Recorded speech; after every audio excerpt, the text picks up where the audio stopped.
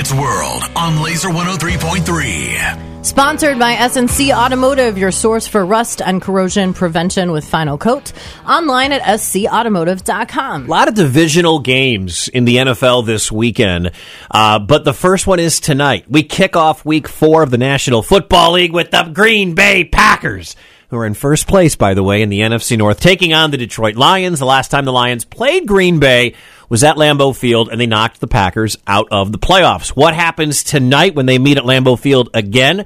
Well, ESPN's Dan Orlovsky said it could come down to a couple of rookie tight ends. Luke Musgrave from Oregon State for Green Bay, and Iowa's Sam Laporta. The Lions are going to have to shut down Musgrave's speed. The Packers are going to have to handle Laporta's physicality. He is incredibly physical, both in the run game and when he gets the ball in his hands. If I was Detroit, Sam Laporta is going to be a huge part of this football game in the run game. And if I was Green Bay, I'm going to force you guys defensively in Detroit without a C.J. Gardner-Johnson to shut down Musgrave's vertical speed. You're going to have to win this game without a couple of offensive linemen. Both teams losing a couple of guys to injury, including Green Bay and their left tackle, David Bakhtiari. Packers are a 1.5-point underdog at home to Detroit. Both teams 2-1. The Lions beat the Chiefs and Falcons and lost to Heather's Seahawks.